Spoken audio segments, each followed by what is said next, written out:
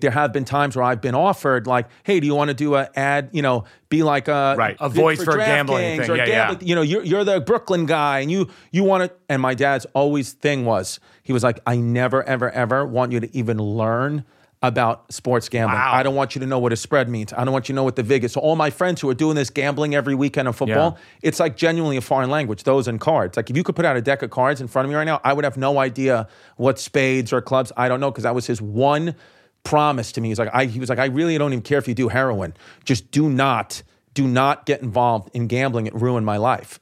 So I think it's a bad advice about heroin, though. Yes, true. Yeah, I know. He's wrong. He's wrong. Yeah, heroin's really bad. I know. All right, I'll make a note. It needs to be me telling you right now. Yes. Do not try heroin. That is the voice of Chris Distefano. Chris is he's a comic that I've known from the Comedy Cellar here in New York for years and years and years. We talk about this today on the show, but he has had one of the most extreme comedy trajectories. Like, he's just blown up, and I'm thrilled for him. He's very funny. He's got tons of jokes. He's got tons of stories. But then also, you kind of get a sense of who he is, and he can kind of speak as himself. And I think long-term, he's looking to maybe develop something that has an even more kind of personal bent to it, and I think it's really cool. I'm really excited to see sort of where it all goes. He's on tour all over the place right now. He's in London, Liverpool, Dublin, Tarrytown, New York, Dubai. I mean, the guy is just everywhere. I've seen him perform live. He's an incredible live performer. I highly recommend seeing him if he is coming to your town. Meanwhile, I'm also out on tour with an all-new hour of comedy. I'll be in Jacksonville, Florida, Orlando, Aspen, Colorado, Beaver Creek, Colorado, Fort Collins, Denver, Tulsa, Dallas, Houston, Austin, San Antonio.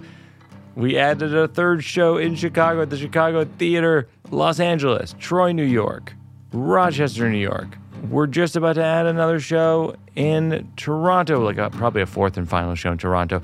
By the way, join the mailing list because you'll be the first to know about when we do stuff like that. Like, for example, we're going to add a show in Washington, D.C. The first people to know will be the people on the mailing list and here on the podcast. So I'll be in Toronto, St. Petersburg, Florida, Miami Beach, Florida, Atlanta, Charlotte, Richmond, Niagara Falls, which I've never performed in Niagara Falls, at the OLG stage at Falls View Casino.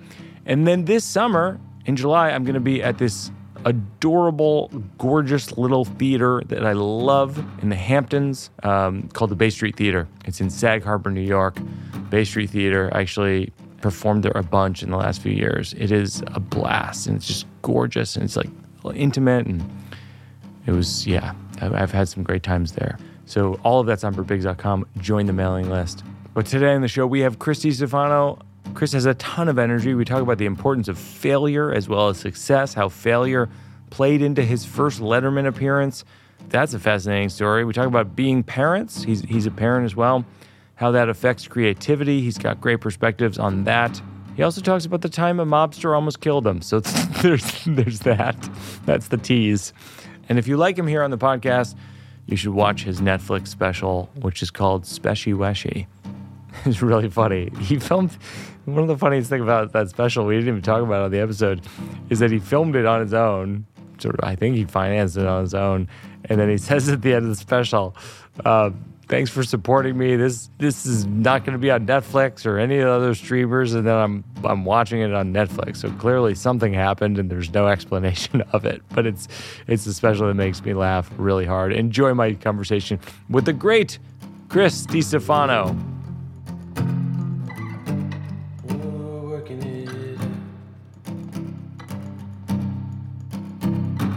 Were it not for the Comedy Cellar, I don't think you and I would be friends. Mm-hmm. I don't think we'd be necessarily friends with Mateo or Jesse Kirsten or Schultz or like a lot of John Lasser or like a lot of these people. Right. But I think it's the way they curate the shows there. Yeah. They curate shows where a bunch of comedians are not similar to each other at all. What they have in common is they kill. Right. Yeah, and I feel like I always know now, no matter what, like if my family's not home or if sometimes they'll like go away for the weekend, wife's parents' house, whatever, I'm like, I can just go to the Comedy Cellar and just sit and my friends will be there. Yeah. You know, my friends from home are great, but a lot of times they just want to drink and chill in the same bar. And it's like, which is good. Sometimes I love to do that too. But sometimes, and I'm like, you know what? I kind of just want to sit and be around people and not really have to say anything, but like kind of learn. Yeah. I go to the Comedy Cellar. That's And I just interesting. sit and listen. And I'm just like, you know, whatever, chime in if I can. But I'm like, oh, I feel like smart. I almost feel like sometimes you just go sit at the Comedy Cellar and either watch the other comics or just listen to their convo. It's like you're doing the work. You're doing the work for your art. You're kind of like you're getting better. Like I feel like I took a step forward just sitting there. I feel like, when did you start hanging out there? Like 10 years ago? I got in there, so I got into the Comedy Cellar in 2014. Okay. From 2014 till early 2017, in nearly 3 calendar years, I got 5 spots No total. way. And I sent in my availability When to when? every single week from about early 2000, from like mid 2014 to early 2017. So 2.5. That's Yeah. so funny. Every weekend, so like a psycho. Like Explain avails though, because it's like it's time consuming. Okay, so now it's email. Back then, you would have to call the comedy club. The very notorious booker, Esty of the Comedy Cellar, was booked there for the last 30. Beloved. Also, in my dreams, I'm afraid of her. Yes. She knows this about me. Yes. You know, she's got like anybody you've ever heard of in comedy. Yeah. She's booked, right? And she's Chris booked Rock, Ray when they Romano, were Seinfeld, nobody. on and on. Right? On and on. So like the key, right, to the New York City comedy scene. So you get in, the way it used to work is you needed 1 or 2 comedians who were already performing at that club to vouch for you. And back then, the only people who were performing at the Comedy Cellar were almost like bona fide celebrity comedians. You had to have all these credits and whatever. So my guy was Artie Lang. Artie Lang, of course, super famous from Howard Stern show Sure. for years and years. Has had a serious drug problem, very serious, almost killed him. Yep. Seems to be doing okay. He's doing okay now. Yeah, he's back. You know, I think going to start to make a comeback here pretty soon. But I was at Caroline's and I was just somebody that didn't show up. And Louis Ferranda, who's the booker of Caroline's, I would just hang around like a comedy club rat, right? Like I was just there. I would host for him. I would just be there. I was like brand new at comedy. And he was like, Distefano, go up there. So I went up there and I wasn't necessarily funny yet, right? But I was doing the things like that I thought were funny from the things I had seen in my neighborhood, growing up, like, start make fun of somebody's shirt, like, look at this asshole, and like, things like that Artie Lang is from similar. Artie's from Jersey. Yeah. I was from Brooklyn, but it's very similar. So he straight up told me after, he was like, listen, I think you have something, you don't have the jokes yet. He's like, why don't you come on the road with me? I think my crowds will like you, and you can watch me and get better, and you'll get your first shot at the road. So my very first show, I go out to 2,500 people at the Count Basie Theater. So whatever that is. Jersey, yeah. Humongous place. Yeah. I go out there and Artie, it says, just go out there, do 5 minutes, bring me up. It was a 2-man show. Do 5 minutes, bring me up. So I'm like, okay. I mean, I've never performed for more than 20 people. I walk out, I'm wearing a purple shirt, like a purple button-down shirt, jeans, shoes. So packed house from like the last row, somebody goes, nice shirt, pussy. Oh my God. Yeah. Crushes, right? People are like, and then people start heckling me and I'm just I don't have the chops yet. So I'm like, you guys ever go to England? Like,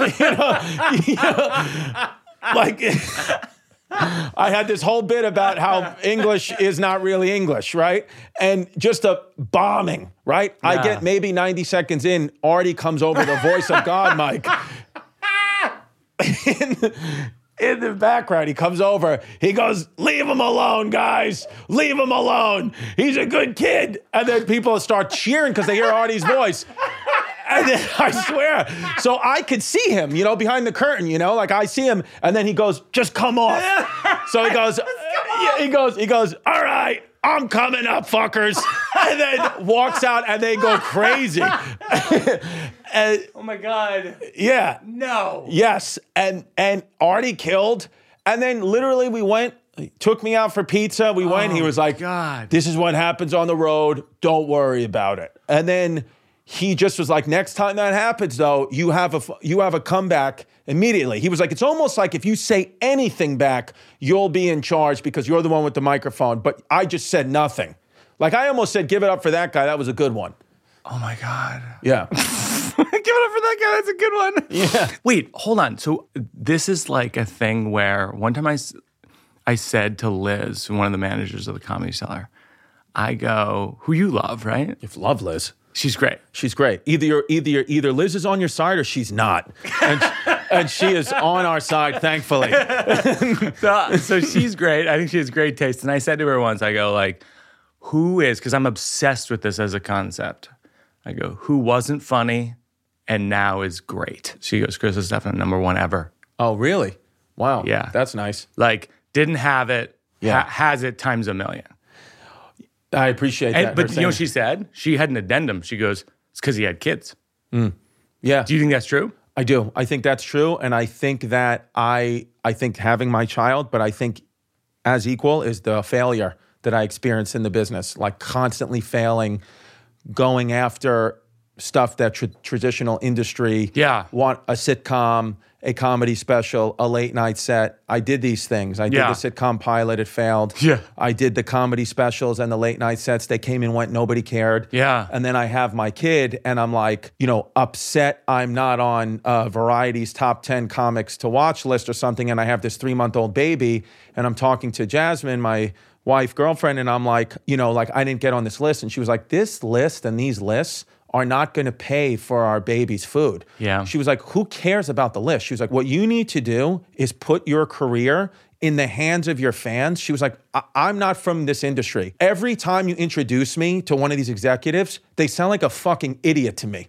She was like, I know for a fact they have no idea what they're talking about. And half the time they're telling you what's funny. And she names her name. She goes, I know that motherfucker ain't funny.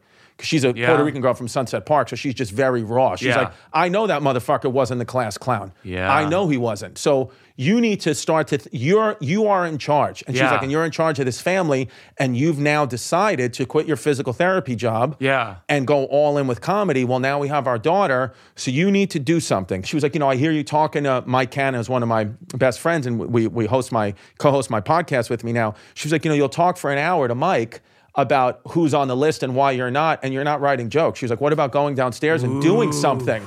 She was like, even mentioned the Comedy Cellar. She's like, you talk about the Comedy Cellar, you're never there. They don't book you. Wow. And I initially, I was taken as like, she doesn't understand my process, and maybe she's not the right girl for me, and she doesn't understand shit, and she's not a comic, and she didn't even go to college, and all these things. Right. And then when the kind of settled down at night, I was like, she's fucking right. Yeah. Like, you can't imagine she's right. So I was like, the fundamental difference came then. I said, I'm not putting my career in the hands of the industry anymore. Yeah. I said, I'm going to put it in the hands of my fans. Yeah. And I said, so I'm going to control my output and not care about my outcome. My father would always say that to me since I was a little kid. He would always say, it's all about your output, not your outcome. This world, America, this country's focused on outcomes. It's all about your output. That's the thing that matters. Yeah. Because my father failed a lot too. He was like, I was always controlling the outcome, and look at how much I fucked my life up. You can't control the outcome. He was like, I wish I would have just controlled my effort. That's and right. so I want you as my son. So I started to do that, and I started to say, you know what? Maybe I am funny. Maybe I do know these things. Because I was always felt like an imposter. Yeah. And then luck, though, happens, right? Because then I was in there. I started to get 1 or 2 more spots more in the Comedy Cellar, but late, 11:50, 1 a.m. Nobody saw it. Yeah. And then I was just up there, at the Olive Tree Cafe, sitting at the table, and somebody canceled their spot. I was there. I had 11 o'clock spot, but I was there at 7 o'clock. Yeah. I was writing, eating the chicken wings, whatever. I was just there in what I thought was my office, and somebody canceled their spot last minute, and they didn't have a comic. So I went up at call it 8:30. And as I'm up on the McDougal Street stage, the main one, Noam, the owner of the club, was walking to the bathroom, and I had hit on a big laugh on something, and I saw him stop and look at me and start watching me, and he stayed for my whole set. And then I kind of felt his eyes on me, so I was like, you need to I think you have a chance here. So you need to go do your A material. I had a plan of like doing other crowd work. stuff. I was like out the window. Yeah, Go yeah. do this, your David Letterman set. Like go do that. And so I did it and it hit harder and harder. And then went upstairs, didn't hear anything. Like I thought, whatever, it just came and went. But I was thinking, I control my effort. I had a good effort in front of the owner, whatever. Next thing you know, I call in for my spots. I get like 10 of them, which I never gotten, like 10. And then I'm just... This is like your Rudy moment. Yeah. And then I'm just in. And then it's Noam talking to me, Esty, Liz for the first time being like, do you want more spots? My God, is this 2017? This is 2017. And no, it's not like they ever said No, anything changed. It's just nobody said anything to me. Nobody ever said, Liz never said what she told. She never told me that. It just, things changed. So then I started to go up and move. And then I finally felt like, holy shit, the first time I ever sold out was Hilarities in Cleveland. I had sold out the weekend finally. And that was the last weekend of February 2020. So I had a whole tour being sold out, and then bang, the pandemic. Wow. And so I was like, I thought I was going to get it. I have these sold out rooms. The next thing was looking like, Pittsburgh looked like it was on its way to sell out. I had shows in Detroit. They were going to sell out, all canceled. Yeah. Pandemic. So I said, okay, now what? Because I was like, who knows when the world's coming back? Initially they were saying comedy won't be back for years and whatever. And I said, I was doing podcast History Hyenas at the time with Giannis Pappas. And I said, him and I spoke, and I was like, yo, we got the whole world is at their computer right now. Yeah. And it was Giannis's idea. He was like, we should start doing our podcast every single day. And I was like, let's do it. And then it became a lot of our peers or people in other industries started to sink in the pandemic, but I started to go up. Yeah. And so by the time the pandemic came out, I went from selling out 400 seats to next thing you know, the Beacon's 2,000 seats sold out. And it all happened in those few months with the pandemic. But the one thing I've learned is, I'm bringing this all up to say is and I tell my daughters this, is the movies are not real. Life is real. So in the movies, there's a triumphant scene and somebody says something and then your life changes. That doesn't happen. It all happens very, very slowly. Yeah. And all of a sudden you wake up and you're like, oh shit, these goals that I didn't even know that I was reaching for are being reached. And then you can get used to success and not think you're doing as well as you were because you've grown so much. So then when you get to a certain place, you have to know how to say, well, now I'm in a maintenance phase and now I've kind of reached a lot of these goals. Yeah. So I got to be happy with what I have and I got to think about everything I do have, not worrying about the things I don't have. Yeah. Because then the goalpost it keeps moving. So I'm at a place now where I have everything that I want. And if you let me push a button and say, Chris, this will be your life for the next 20 years, you will not get any higher and you won't get any lower, I would push it immediately. Because I feel like I'm at exactly where I need to be and I don't have this yearning for more. Yeah. You and I have this thing in common. You were saying that Jasmine encouraged you to not look at the lists and all that kind of stuff. Yeah. Jenny was similar. Jenny and I met 20 years ago. She saw an early version of Sleepwalk with me, and she saw, which at the time was just a solo show at UCB at 5:30s on Tuesdays. You know what I mean? Nobody was in the audience, nobody. Right. And she saw me do my comedy specials on Comedy Central, and she was like, the Sleepwalk with me thing is just more interesting. Mm-hmm. It's more you. It's more unique. It's more original. It made no money. You know what I mean? I would perform for free, and whereas the Comedy Central version of myself was profitable. But she was and the reason I bring it up is that I think sometimes it takes someone who you implicitly respect, love, and trust to say to you, here's the truth. Right. The truth is you should be doing this thing, even though it seems like you should be doing this thing. Right. I think who you are, this is who you're in love with is oddly as influential as anything in your life.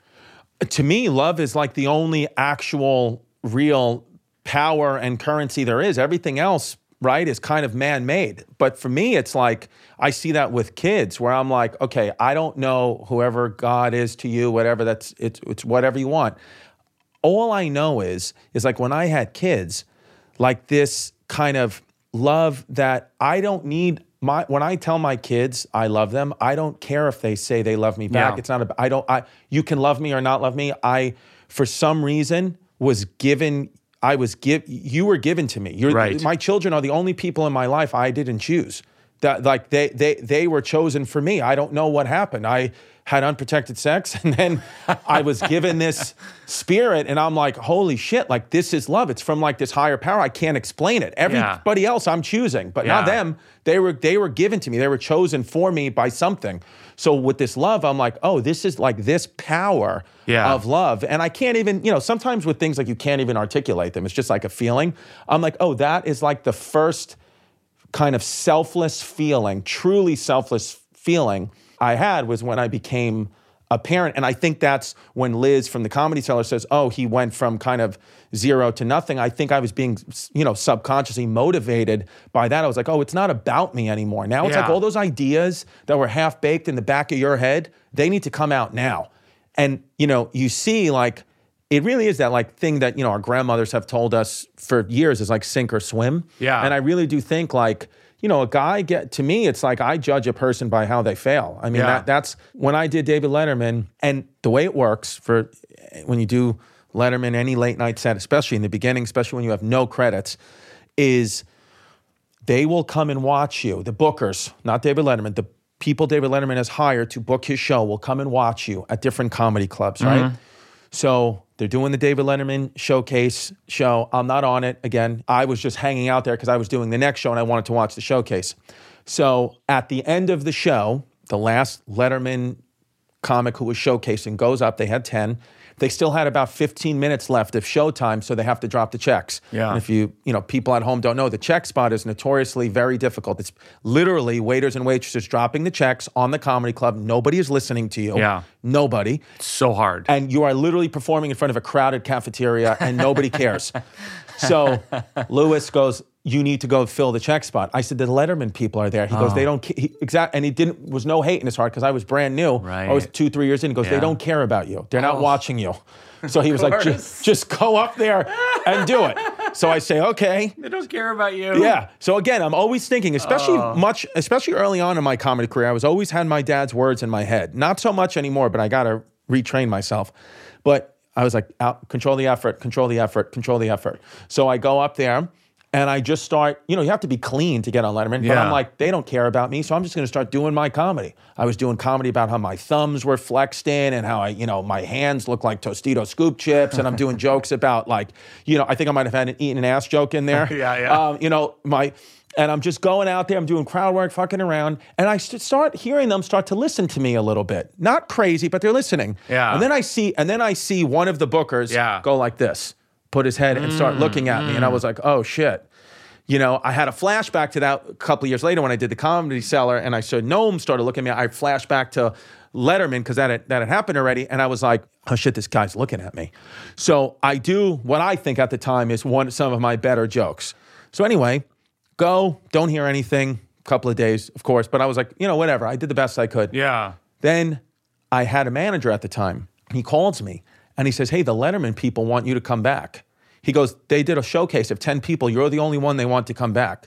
I said, I cursed. They were like, they said you had likability. They want you to come in now with whatever 5-6 minutes of squeaky clean material you got. They want to see it.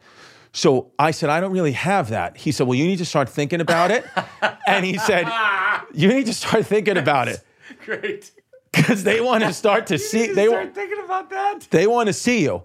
So I said, well, what do you think I should do? He goes, talk about your family. I didn't have any material about my family. This is crazy. He was, I swear to God. On like a week's notice? Like about maybe a week, 10 days later. Wow. He goes, talk about your family, talk about your dad. I never talked about my dad. Wow. Talk about your dad. And so I was like, okay, you know what, man? Go to all these open mics, all these friends you have, do it. So I go.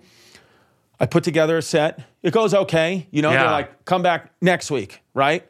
So then I start crafting the set. And then it starts to become like a pretty strong set. And it's getting like real laughs in front of them. Like real laughs. Like one time I even got like an applause break. And I was like, oh my God. But I'm never getting booked. Never. Yeah. They're not booking me. This goes on for like 3 months.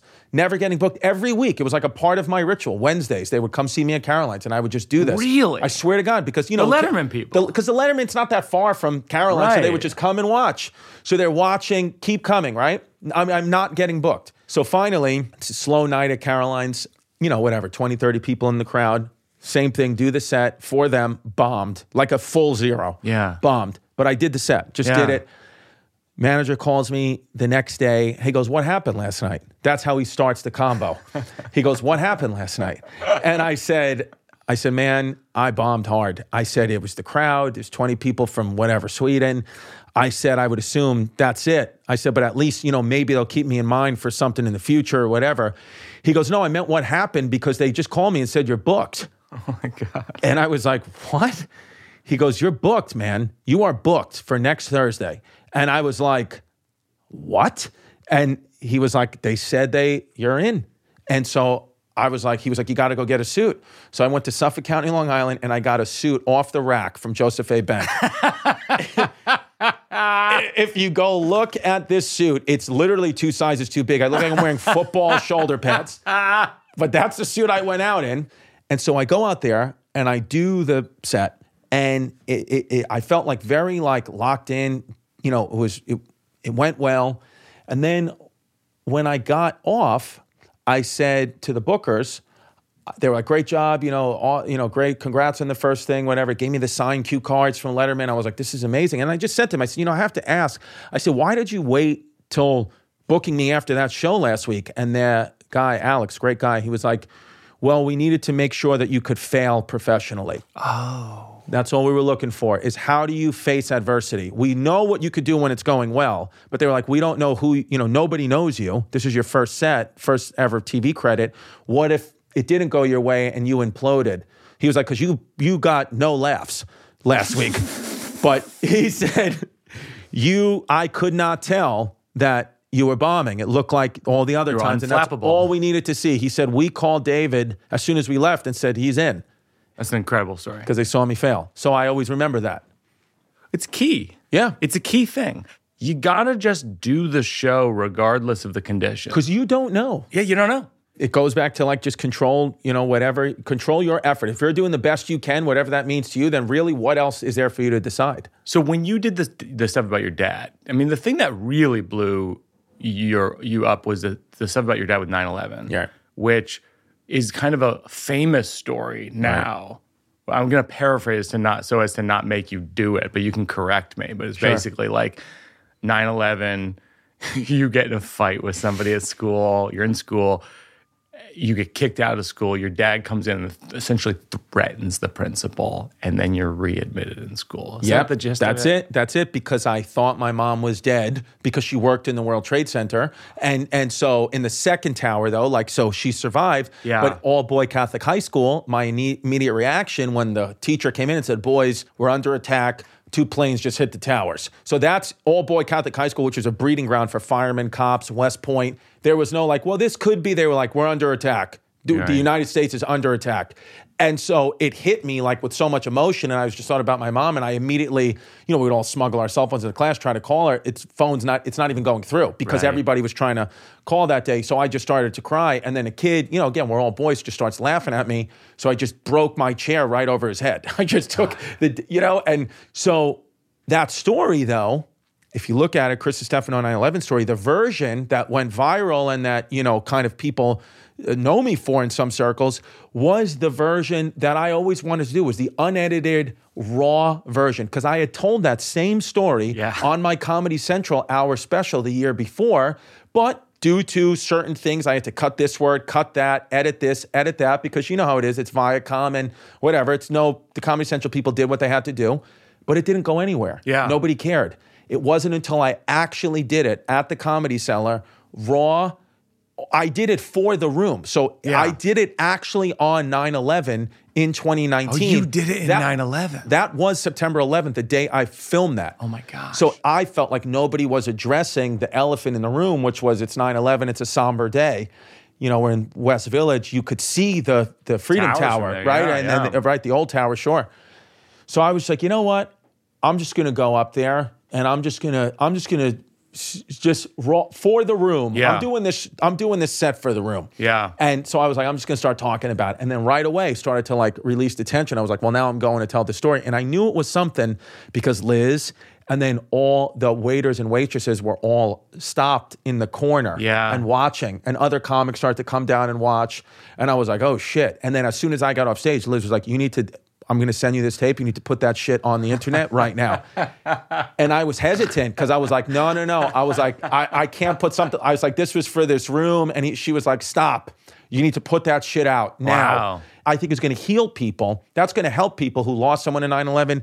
You can use proceeds from whatever that makes on YouTube to go to a 9/11 foundation. There's a million things you could do. You need to put that out. She was like, that's going to make people happy. Yeah. And it's interesting. Put it out, and it started to go viral right away. And that story, what I really took from it was I just did exactly what I wanted to do and the way I wanted to do it, raw, unedited. Yeah. And that's the thing that people responded to.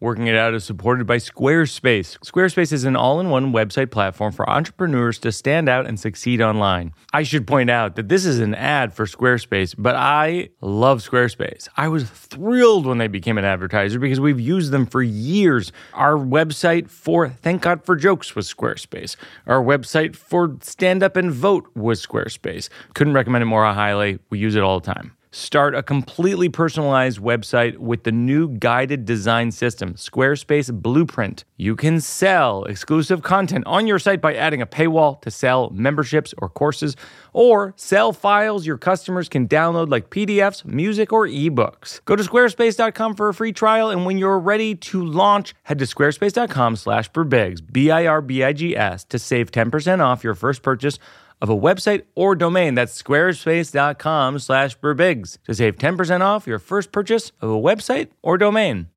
Support for Mike Birbiglia's Working It Out comes from Helix Sleep. Helix has been with this podcast from the very beginning. We are huge Helix mattress fans over here. Let me tell you a few things that are great about Helix Sleep mattresses. They are fiberglass free. Unlike other brands, Helix mattresses do not contain fiberglass, which can be harmful to your health. As you may have seen in the news or on social media, there have been a number of health issues and lawsuits related to fiberglass and mattresses. You know, actually, I used to have a mattress that was pure fiberglass. It was literally a bed of fiberglass. No longer. I sleep on Helix mattresses, which are fiberglass free. Helix is offering 20% off all mattress orders and 2 free pillows for our listeners. Go to helixsleep.com/birbigs. That's helixsleep.com/birbigs. This is their best offer yet, and it won't last long with Helix. Better sleep starts now. No, now.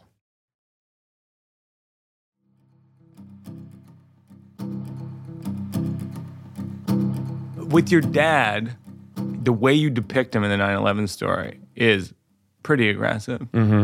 Was he always like that? No, he was aggressive more when I was younger. Yeah. And mainly before I was born, had like a gambling issue and all that stuff. That's all been corrected now.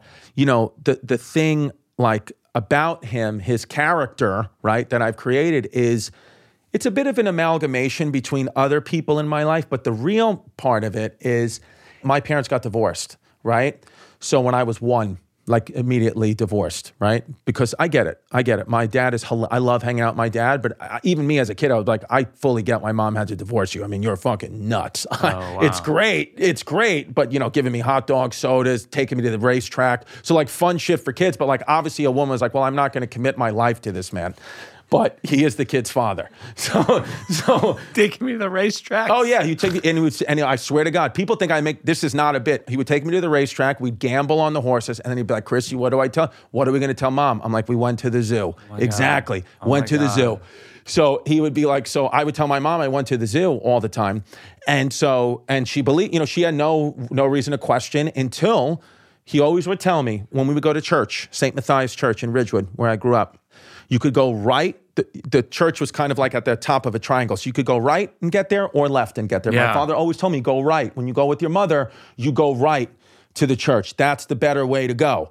because if I went left, I would walk past the OTB racetrack where he would always take me in and gamble and hang with his friends. And these lowlifes would just sit outside and smoke cigarettes and drink beers and shit. Those places are cautionary. They knew who I was. So my dad was like, I don't want you walking with your mother past these guys, because if they find out that I take you in there, I'm going to get in trouble. So one day, I don't know why, I think I was actually on my Game Boy. So it's like kind of same way we're distracted by phones. It's like we've always been distracted. I was distracted by my Game Boy, walking. I don't even realize we're going left. And all of a sudden I hear one of my dad's friends, Bobby, go, Chrissy. And I was like, looked up, and then my mother grabbed me. She was like, how do you know that man? Because he looked like borderline homeless. He was like, I'll see you in here this weekend. Oh, my God. And then so my mom was like, have you been going in there with your father? And I was like, no. And she was like, have you been going in there with your father? And I'm like, no, Mom, well, once, but it wasn't a big deal. And so then we go to church, and my mom calls him and is just fucking ripping him. And I'm like, oh, shit. So my dad puts me on the phone. He goes, what happened? I was like, well, I went the wrong way. He goes, listen. He goes, one part of me wants to yell at you for, ratting me out. He goes, but the other part of me doesn't want to yell at you. He was like, because you did the right thing. You came clean. He goes, you came clean. He goes, but, you got to understand we can't go in there anymore. And he goes, and, some of the things that we do, like I love you and hang, but he was like, we can't go and do those things anymore. And because I used to have a lot of fun. He's like, Mom said we can't do those things anymore. And I said, yeah. And then I remember my mom telling him, he was like, you need to go get help. Like, you're a gambler. You need to go get help. Gamblers Anonymous, whatever. And then he went. And to his credit, he went, fixed his problem. And it's like it's interesting because his big thing was sports gambling. So I'm a guy, not constantly, there have been times where I've been offered like, hey, do you want to do an ad, be like do a voice for gambling thing. Or gambling, you're the Brooklyn guy and you want to, and my dad's always thing was, he was like, I never, ever, ever want you to even learn about sports gambling. Wow. I don't want you to know what a spread means. I don't want you to know what the VIG is. So all my friends who are doing this gambling every weekend of football, it's like genuinely a foreign language, those and cards. Like if you could put out a deck of cards in front of me right now, I would have no idea what spades or clubs. I don't know, because that was his one promise to me. He was like, I really don't even care if you do heroin. Just do not get involved in gambling. It ruined my life. So I think it's a bad advice about heroin, though. Yes, true. Yeah, I know. He's wrong. He's wrong. Yeah, heroin's really bad. I know. All right, I'll make a note. It needs to be me telling you right now. Do not try heroin. Take the syringe out. Do you have anything with your kids where you're trying to reverse what your relationship was with your parents? So, yes, one thing that I think it's my very good parents. My mom is a great woman. She's a very anxious woman. So one thing that I highlighted about her that affected me subconsciously was almost anything I ever wanted to do, from playing basketball to doing comedy to getting a different kind of haircut to any time I took a chance. She would always be like, do you really think you should be doing that, Christopher? Is that really actually what you want to do? It was always like a sense of like, I'm not sure about this as your mother, so you shouldn't be sure about this either. It wasn't like, you know what? Follow your heart, follow your dreams. It was always like, I don't know about that, honey. I don't know if comedy is a good idea. It was always that. Yeah. And that affected me. It came from a place of love. Her non-believing in me, even in the beginning with comedy, they did not believe. That's the one thing as you know, like when you go to follow your dream, especially something like comedy, the people who are the closest to you are the ones who will believe in you the least. Mm-hmm. It's only because they love you the most. They want stability for you. That's all they want. They just want you to be safe. So that's going to come off to you, though, as I don't believe in you. Yeah. So that hurt me. I don't think you're good. I don't think you're funny. I don't think you're talented. But it's really them just saying, I love you so much. I don't want you to get hurt. So I'm very, very conscious of now when my daughters, my your one is 8. One is 8, one is One's 2. But I also have a 13-year-old stepson. So my 13-year-old stepson and my 8-year-old daughter, when they want to do anything, so long as it's safe, when they want to do anything, I support them right away. Like just today, there was a big argument in the house because it was dress down day, and my daughter literally, listen, she was dressed like a mailman. She looked like she worked.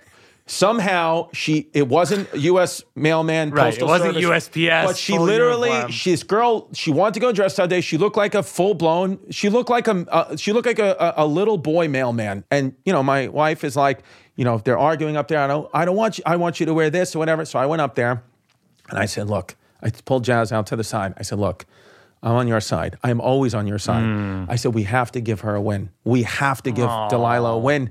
I said, let her express herself. She's like, yeah, but the kids are going to make fun of her. I said, good. Then she'll learn. This will be a great learning day. If they make fun of her, I said, you know what's going to happen? Maybe they make fun of her. I got confidence. Her father's a professional comedian. She has comebacks. Number one. I said, number two. He's got comebacks. Number two. Try my daughter. She'll fucking rip you, dude. She watches Anthony Jeselnik. So she'll rip you. So Dave Attell, Jeff Ross. And I said, but the other thing that could happen, 50-50 chance, is they look at her as the coolest kid ever, and then they start to follow in her footsteps. Yeah. I was like, let her take a chance. And it's funny you're bringing this up because just this morning, 6 hours ago, I was like, Jazz, remember when I told you like my mom like never believed in me and never would like I don't want to do this to Delilah. Like, let's just let her go out. Like, she'll be happy today. Went out. I swear it was like a blessing. I'm so happy. We were a little late. We were like 5 minutes late for school. So normally, like, the kids are just going in, but when you're late, you have to ring the bell. So we ring the bell, and a teacher came to open up the door for her. And I was like, oh, hey, I'm here with Delilah. And she was like, okay. She goes, come in. She goes, whoa, cool outfit, sweetie. And then Delilah turned around and gave me a thumbs up. And I was like, you see, like, I'm happy that I did that. And I know that my mom wouldn't have done that. And it's nobody's right or wrong. It's just she would have been like, I don't want my kid to get made fun of at all. Where I'm taking the opposite approach. I'm saying, be who you are, and you're going to learn now, like, what an amazing adult you'll be. If we've allowed you to express yourself as a child, you're going to be bulletproof by the time you're an adult, I hope. So I try to think about that. I'm trying to do the best I can to educate myself on being a parent, because my mom and dad were great parents, truly, but there were no books back then. There was no internet back then. They would just kind of... There were books. Right. But do you think my dad can read? Between heroin and the books, you got some. Yeah. We got to fact check you on some of this stuff. Yeah. Heroin's bad, and there were books when you were growing up. I lived in a different world, man. Where did you grow up?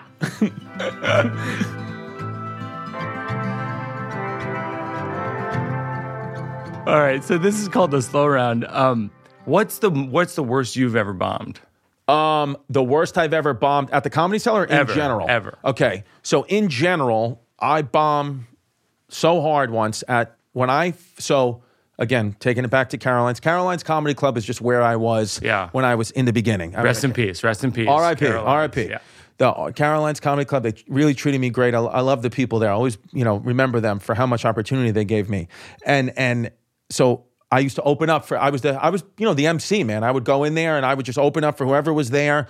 I would do it. And one of the guys was Angel Salazar. Oh, yeah. So Angel. Check it out. I opened for him in Cleveland once. He walks out and goes, check it out, Cleveland. Check it out. That's his catchphrase. And his closer is he winds up getting into black leather underwear with like a whip. Yes. Right. Classic. Yes. So and by the way, he's in classic films from the 80s. Scarface. He's in Scarface. So that's been his credit for 35 years. So that's why I'm bringing it up, because he's known as the Scarface comic. So he gets a lot of mafia guys or kind of wise guys that will come to his shows. Yeah. So I open for him, right?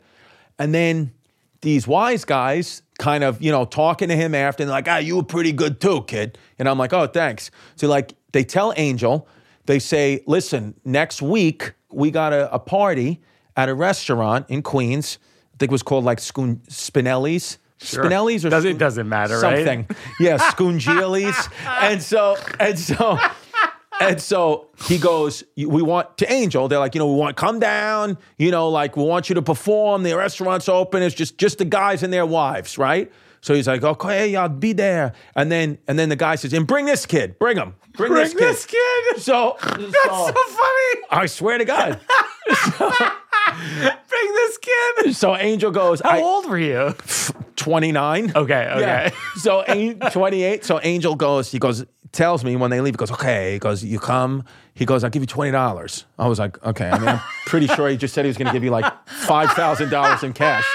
But I was like, so I'm pretty sure he just said he's going to give you $5,000 in cash. I'm almost positive that's what he said.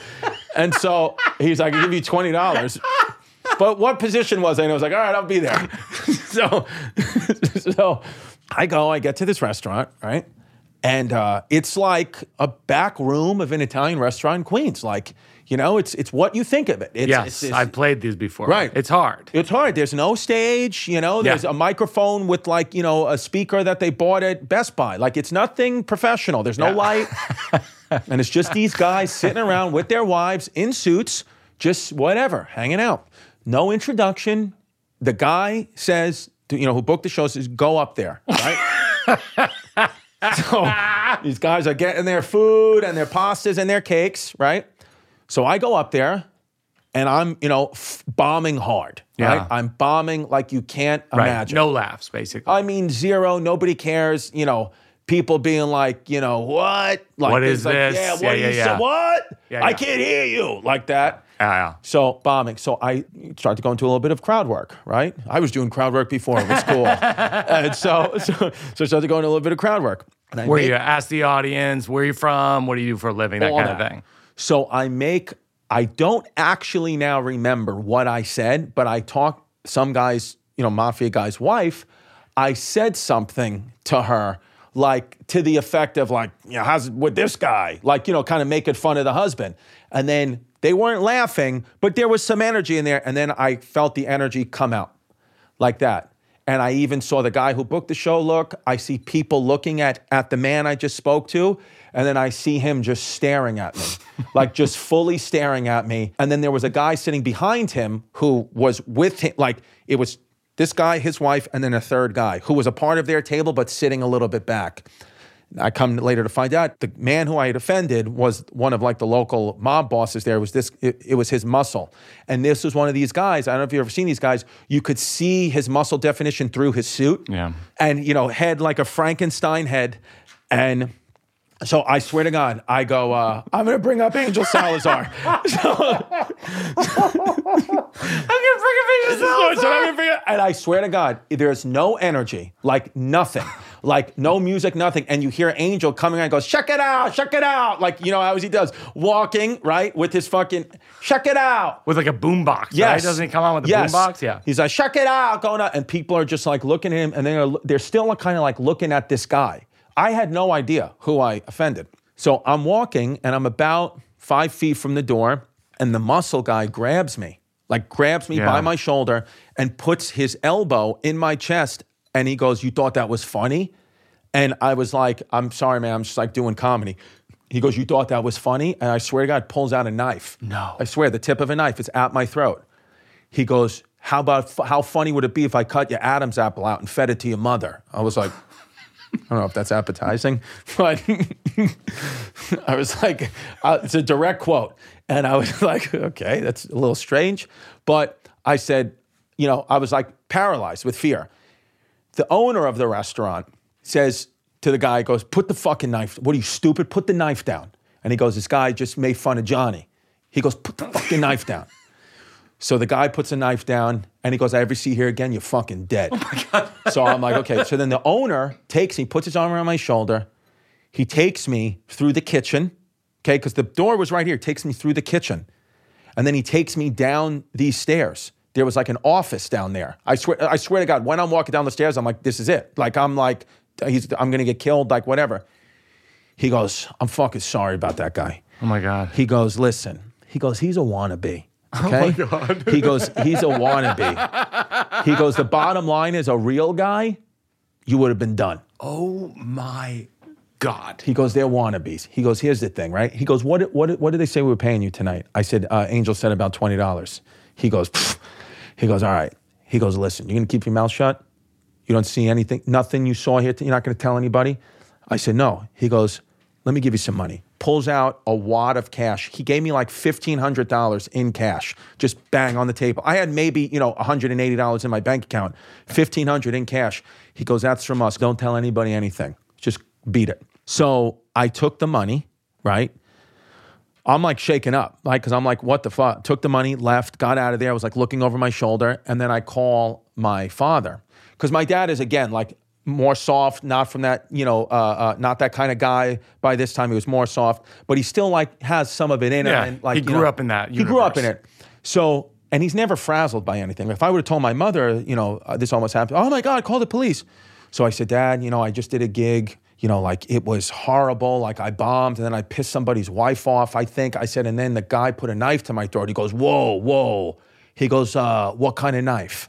And I was like, I don't know why that's relevant at all. I said, I don't know. It was a steak knife. He goes, all right. He goes, what'd you say?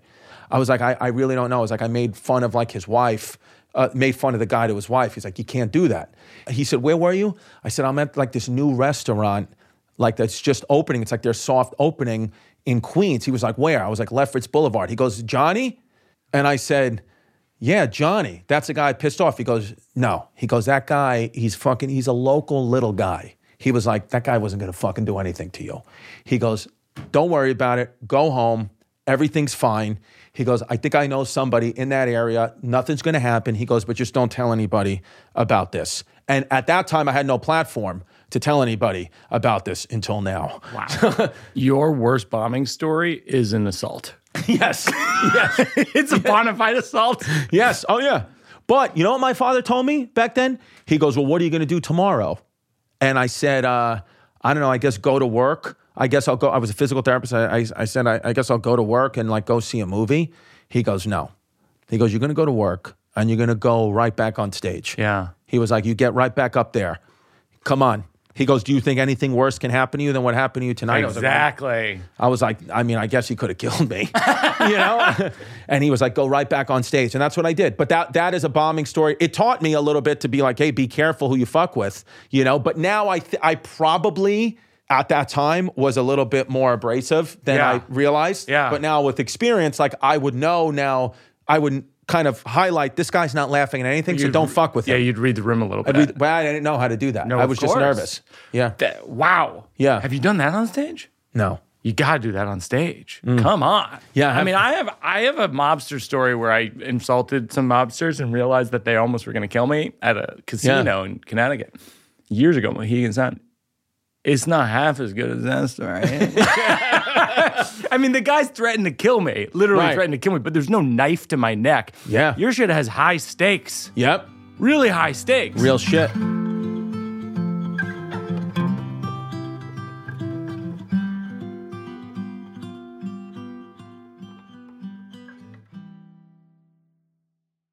Working It Out is supported by Squarespace. Squarespace is an all-in-one website platform for entrepreneurs to stand out and succeed online. I should point out that this is an ad for Squarespace, but I love Squarespace. I was thrilled when they became an advertiser because we've used them for years. Our website for Thank God for Jokes was Squarespace.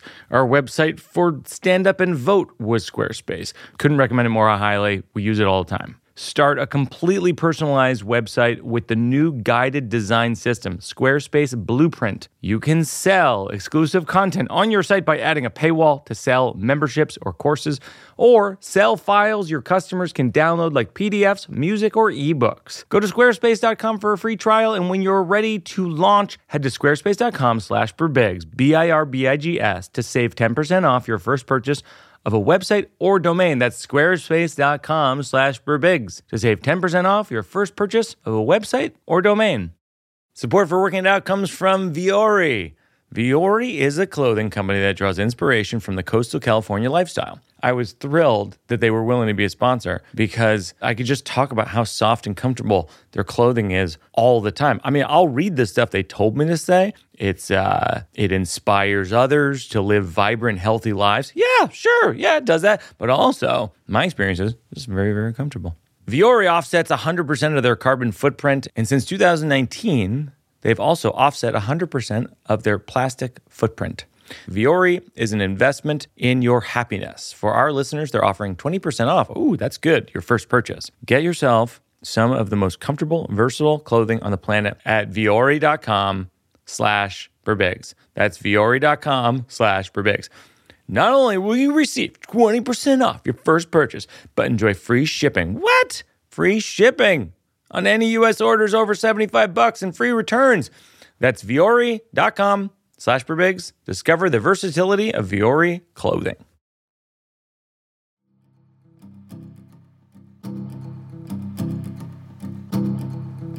All right, couple of new jokes I have. And okay. I don't know if they're anything. I've been trying. I done this a few times on stage, but when you're married, people always are like, how do you like marriage? And I think it's a very general question for a specific personal experience. I feel like saying like, I like my wife. I'd hate to be married to your wife. That seems awful. That seems like a debacle. This is going well. You got sort of a gas station McDonald's. I got a freestanding Ruby Tuesdays. Ruby Tuesdays is a good one. Yeah. But I've been trying to get that to work because, and maybe as a jumping off point into the specificity of life and existence, which is like people always ask you general, how's your life going? How's this going? How's your wife? How's your marriage? Blah, blah. And it's like, well, you couldn't possibly answer. Right. Yeah. You know what I mean? Because there's so many, that's such a loaded question because it's like, yes, I am very happy and feeling fortunate, but it's also like, there's a stress-induced thing. Just getting my kids to the school on time is like a full-on like race. My blood pressure might be 250 over 150 in those 10-minute spans, but like the rest of the day is pretty good. No, I had the same thing this week.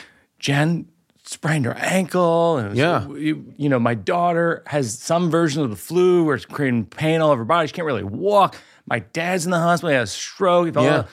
And people were like, how's your life? I'm like, it's pretty good. It's pretty good. I'm doing my best. Like a lot of my day is like pure hell. Yeah. And then you have a moment where you're like reading a book for 45 minutes. Yeah. Oh, this is nice. Yeah. I'm in my home with my family. Dude, it's like one of those things where it's like, listen, people don't, can't have kids, whatever, feel for them. But like, if you don't have children, if you're like, in your 30s or 40s and you don't have kids, fine, whatever you want to do. But you got to understand, like, you're living such a radically different life than me. Like, I remember there was a time, my friend, no kids, he'll call me sometimes and like go on and on about his life's problems, which I'm at times like happy to deal with, but a lot of times like, dude, I got the kids. Like, dude, I don't know, you're 40 years old. You got to just figure this shit out. I can't help you, dude. Yeah. You have all day to think. It's a tricky one. Yeah. I remember there was a guy, he was like really needed help, like life advice. And I'm talking to him, giving him my time. And then I looked over and my 7-year-old just was thinking it was funny because she didn't realize that it was on. She was sticking her foot in the NutriBullet.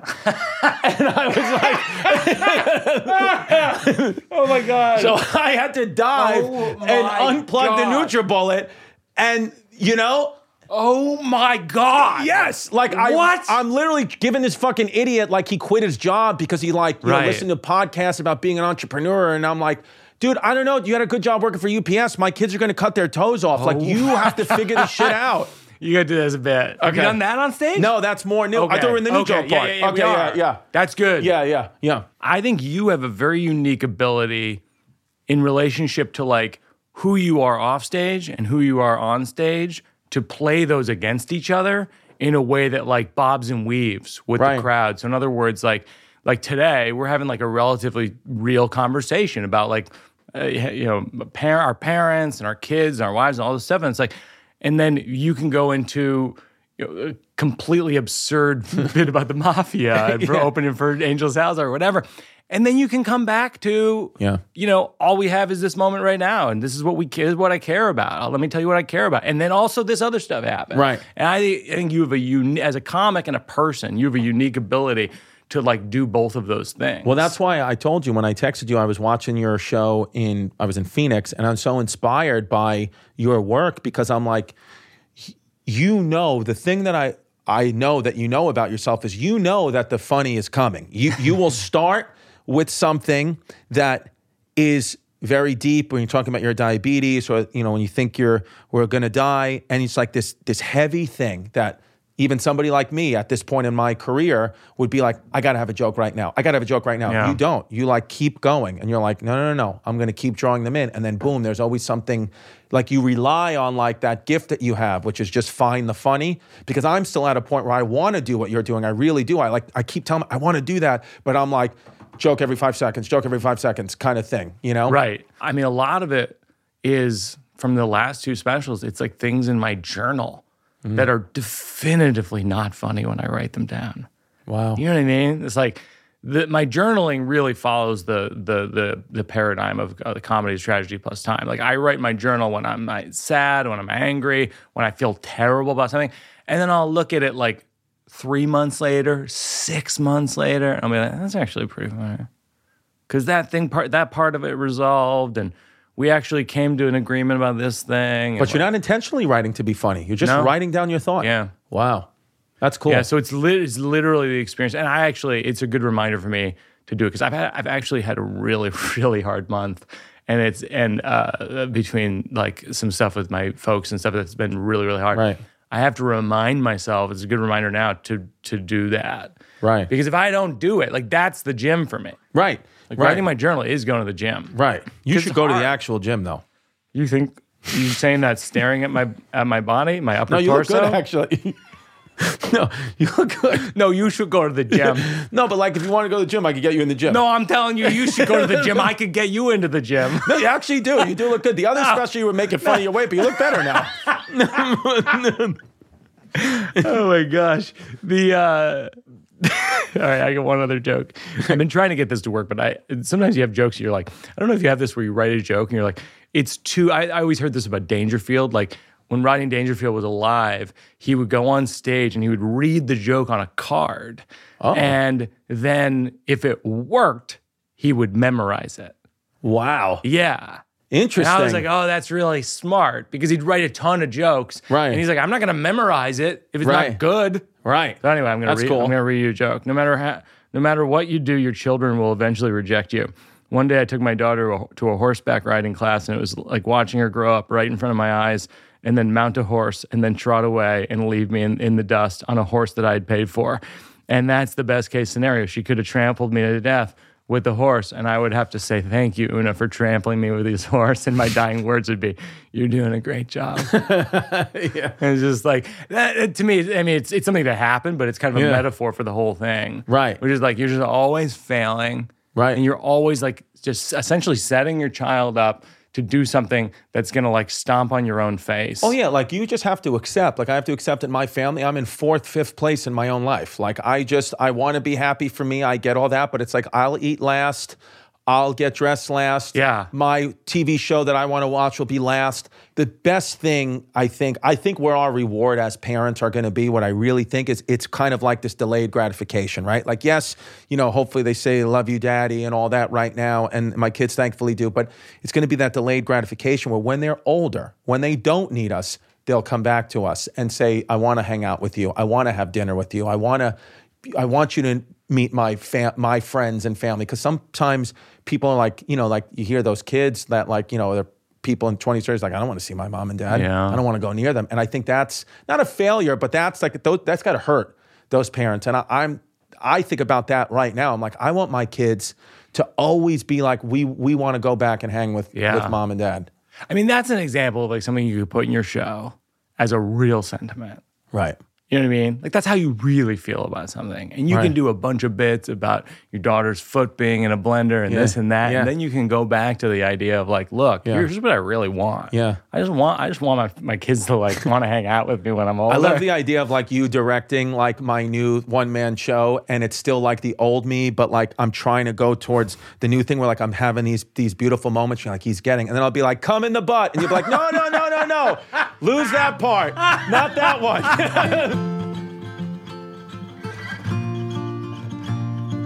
So the last thing we do in the show is called Working It Out for a Cause. Is there a nonprofit you like? So the nonprofit that I like the most, kind of connected back to the 9/11 story, is the Tunnel to Towers. Stephen Siller, he was a firefighter. He died in 9/11. He ran, the Brooklyn Battery Tunnel, when you're coming off, when you're going, there's an underpass that right is on the FDR that you kind of come under it and then boom, the towers are right in front of you. You know what I'm talking about? Of course. That tunnel, right before you get into the Battery Tunnel, he ran from, I believe, a firehouse that was located in that area through there and got into the building to help people, but then died. Wow. So it's a foundation for him that kind of helps 9/11 victims and, their families and all that. So that's like a nonprofit that I love. Well, we're going to contribute to them. We're going to link to them in the show notes. And thanks, Chrissy, for coming on the podcast. Thanks for having me, my friend. Working it out, because it's not done. We're working it out, because there's no... That's going to do it for another episode of Working It Out. I love that Chris Distefano, he's on tour now. You can see him all over the world. He'll be in Dubai, for God's sakes. And then Belfast. I mean, that's the world, right? You can follow Chris on Instagram at ChrisDComedy. And you can watch the full video of this interview on my YouTube channel at Mike Birbiglia. Check that out and subscribe because we're posting more and more videos. It's really fun over there. Check out Birbigs.com, join the mailing list. Our producers of Working It Out are myself, along with Peter Salomon, Joseph Birbiglia, and Mabel Lewis, associate producer Gary Simons. Sound mixed by Shub Sarin, supervising engineer Kate Belinsky. Special thanks to Jack Antonoff and Bleachers for their music. Special thanks to J. Hope Stein, my wife, the poet. Special thanks, of course, to our daughter Una, who built the original radio fort made of pillows. Thanks most of all to you who are listening. If you enjoy the show, rate it and review it on Apple Podcasts. Say which episode is your favorite episode. Tell your friends, tell your enemies. So maybe you just performed comedy at an Italian restaurant, let's say. And someone in the crowd wasn't a big fan of your material. Maybe they didn't like where it went after the show. They held a knife to your throat. You know, it happens. So Chris, our guest today, he handled it pretty well. But what I suggest is you say to the person, hey, instead of murdering me with that knife, why don't you check out this podcast hosted by comedian Mike Birbiglia? Nah, you don't have to worry about where you know him from. It's called Working It Out. It's where he speaks with other comedians and creatives about their creative process. I think you'd enjoy this podcast more than you'd enjoy killing me. Then, while they're putting their earbuds in, you run away. Thanks, everybody. We'll see you next time. We'll be here working it out.